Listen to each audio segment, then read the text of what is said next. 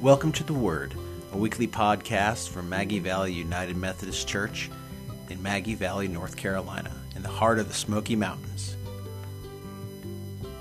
Here now is Reverend Ann Duncan for this week's Word.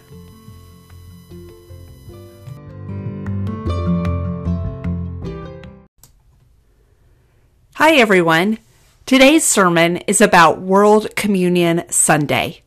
I'm taking a break from the Old Testament sermons, and no, I haven't posted here in a while, but I want to highlight this sermon for you this week and hope to post my next two sermons on the prophets Jonah and Amos for you as well in the weeks to come. World Communion Sunday. Christians from all over the world, from many denominations and hundreds of languages, are celebrating the Lord's Supper. World Communion Sunday began in the 1940s as a way of recognizing that we celebrate communion with Christians of many different theologies and churches worldwide. In the 1940s, many Protestant churches in the United States rarely celebrated communion. Setting the first Sunday of October as World Communion Sunday became one way to ensure that at least once per year, many Christians might celebrate at the same time. World Communion Sunday reminds us that we are truly joining the songs and prayers of all the saints on earth and all the saints in heaven around the Lord's table. I want to speak about communion today, and following my recent trip to England, I want to highlight what communion means for United Methodist. The bread and cup are things we often receive, but we may not always know why we receive or what the theology is behind the action. Like most other Protestants, United Methodists recognize two sacraments, baptism and communion. There are only two because these are the only two sacraments Jesus himself participated in. A sacrament for us as United Methodist has these four characteristics. 1, Jesus did it. 2, Jesus asked his followers to do it. 3, there's a physical symbol, water or the bread and juice. And 4, God has promised to give us grace, to which the response is our faith. Jesus did it, asked us to do it, there's a physical symbol, and we receive grace followed by our action. Both baptism and communion fit these characteristics. There are many images of and dimensions to communion. For one, it is a family meal. We gather together as a family at the table to eat together. Often communion tables purposefully look like a family dining table, in which one could pull up a chair and eat. Communion is also partaking in the body and blood of Jesus. Jesus himself made this exact proclamation, though in a moment we'll talk about how we interpret that statement.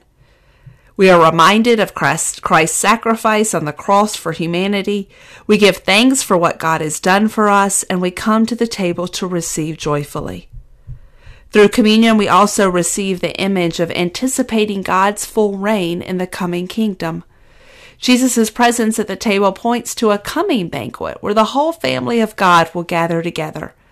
Until then, we will continue to take communion. So it's no wonder that Holy Communion is the most frequent act of Christians at worship around the world. So I want to continue with our scriptural basis. I want to read to you the account of the first communion between Jesus and his disciples as what we call the Lord's Supper, or the Last Supper.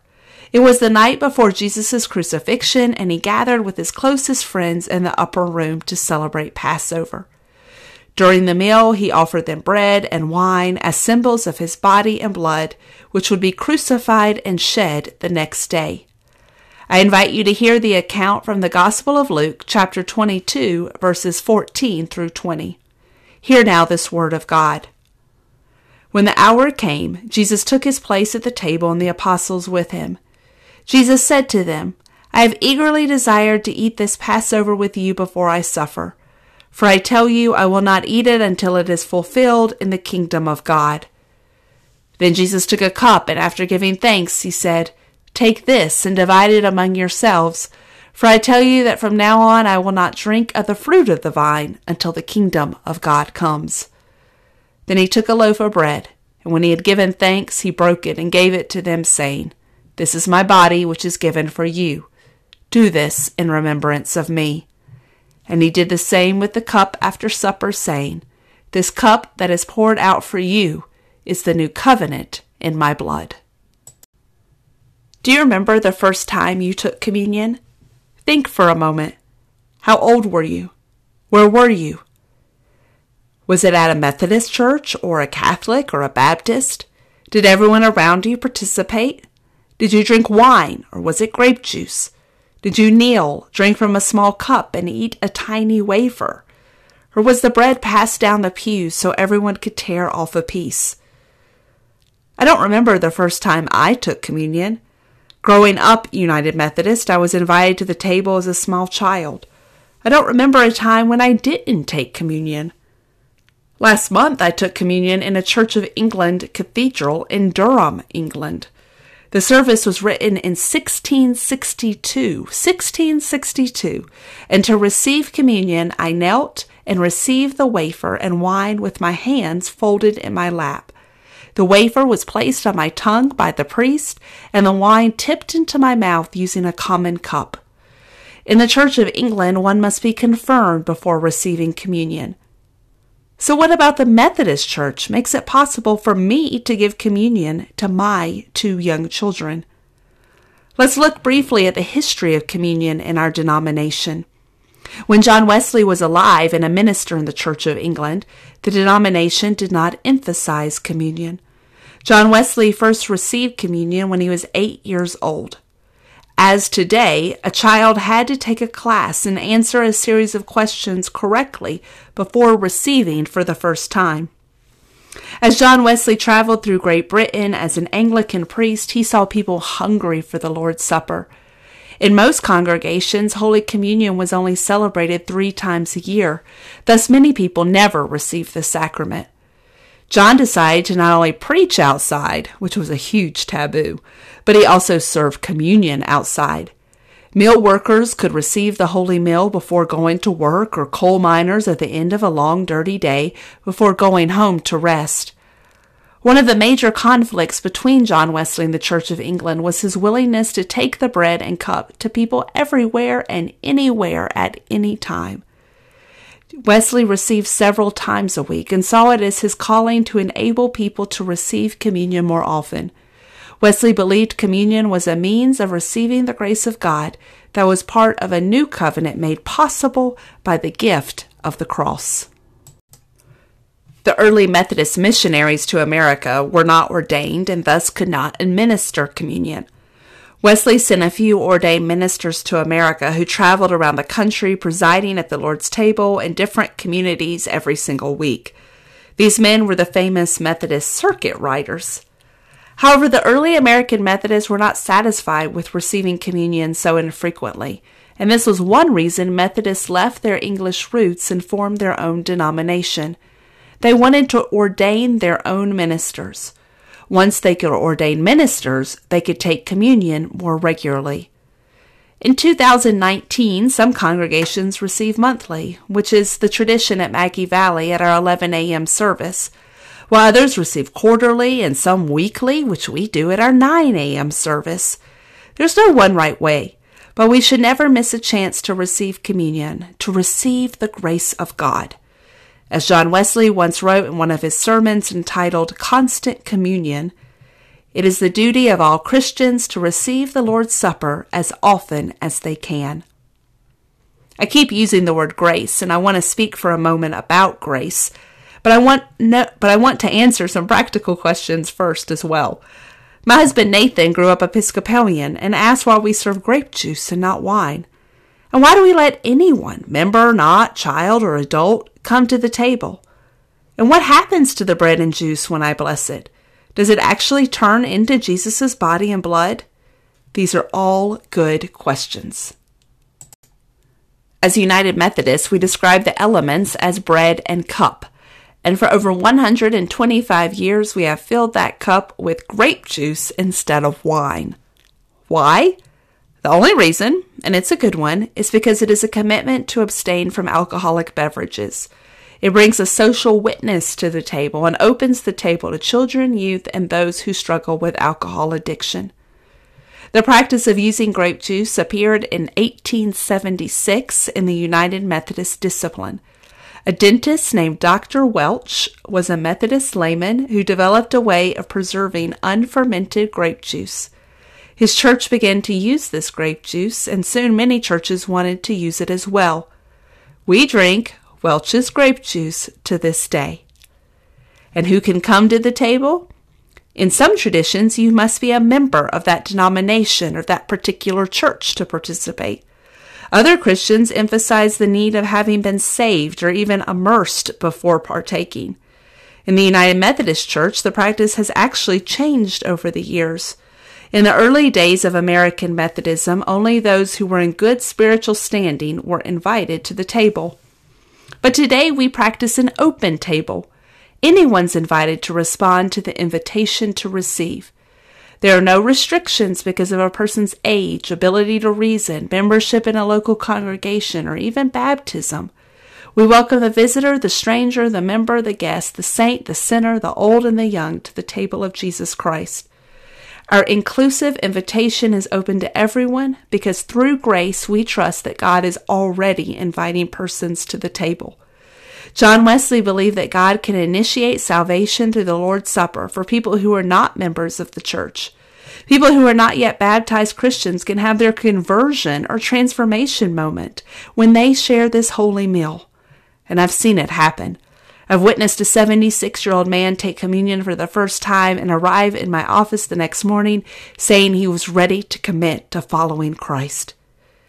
This is what we Methodists call prevenient grace. God is already working in our lives before we even respond. And when we do respond, wow, we receive that grace and we are justified in faith. Our invitation to Holy Communion says clearly, Christ our Lord invites to his table all who love him, who earnestly repent of their sin, and seek to live in peace with one another. I, as a pastor, seek to be a good steward of what is, after all, the Lord's table. Not my table, not the Methodist Church's table, or Maggie Valley's table. I believe that when we offer the bread and juice to everyone, everyone will experience the love of God. As for what happens to the bread and juice when I bless them, that's when I say, pour out your Holy Spirit. There are other Christian traditions, as some of you may have been a part of, that have a certain theological language for that moment. In the Roman Catholic tradition, they speak of transubstantiation, which means the bread and wine are actually changed in substance to the body and blood of Jesus. That's why you can't touch the bread yourself. In the Lutheran tradition, they teach consubstantiation, which means that Jesus is in, with, and under the bread and wine. And finally, many Baptist traditions understand communion to be a memorial that remembers a meal from long ago. As United Methodists, we claim and experience that our Lord is really present, but spiritually present. It's no less real because it is spiritual, because we do believe spiritual reality is authentic. In Holy Communion, we experience through word, sign, and action the living presence of Jesus Christ in our lives. When we share in the meal, we experience anew the true presence of God. If someone asks you what it means to be a United Methodist, I hope you can answer with one simple word: grace. I've used the word a lot so far in my sermon. Grace is a central theme to United Methodist thinking, and we tend to emphasize it more than anything else. We talk a lot about grace when it comes to communion. As communion is one of the sacraments, communion is one of the primary ways we receive God's grace. I just said a moment ago that through grace, God invites people to the table. And what exactly is grace? Grace is God's freely given, undeserved gift of love, forgiveness, and acceptance. Grace is God's freely given, undeserved gift of love, forgiveness, and acceptance. Did you ever hear of the man who stood at the pearly gates seeking admittance to heaven? St. Peter asked, "Why should you be let into heaven?" "Well," the man replied, I've attended church all my life and once went 12 years without missing a Sunday. That's good, St. Peter said. That's worth 1 point. The man shifted and said, not only that, but I have always been kind to children, give large sums of money to the needy, and gone out of my way to help old folks across the street. Okay, said the gatekeeper. That's another point. Okay, well, I've served on several church committees, volunteered at Trunk or Treat, and brought lots of items for the Agape shoeboxes. 1 more point, said the gatekeeper, shrugging. Good grief, the man shouted. At this rate, I'm only going to get in by the grace of God. Bingo, said St. Peter. Welcome to heaven. Have you ever had a teacher say, if you don't remember anything else I say today, remember... When I heard that comment as a child, my ears would perk up, in part because I knew what was about to be said was important, and in part because I assumed that it would be on the final exam. If you don't remember anything else about United Methodist theology, and in this instant how it relates to communion, remember this: grace. Grace. Communion is an invitation by God's grace to receive God's love and forgiveness. There is nothing we can do to deserve it. It is something we do to remember Jesus and how he died for our sins and was resurrected. We come to the table repenting of our sins and confident that we are loved and forgiven. Nothing more, and certainly nothing less. As Jesus told his disciples along the lake shore, there are no works that God requires. Jesus said, the work of God is this, to believe in the one he has sent. Believe and repent.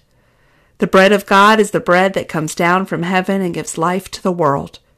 And Jesus said, I am the bread of life. Whoever comes to me will never go hungry, and whoever believes in me will never be thirsty. Come today to this table to receive this bread and this cup, which are Jesus' spiritual body and blood. They are given to us without cost. Come, experience that presence, be forgiven and accepted. Eat and drink and have your full. Come and know that the Lord is good. Thanks be to God. Amen.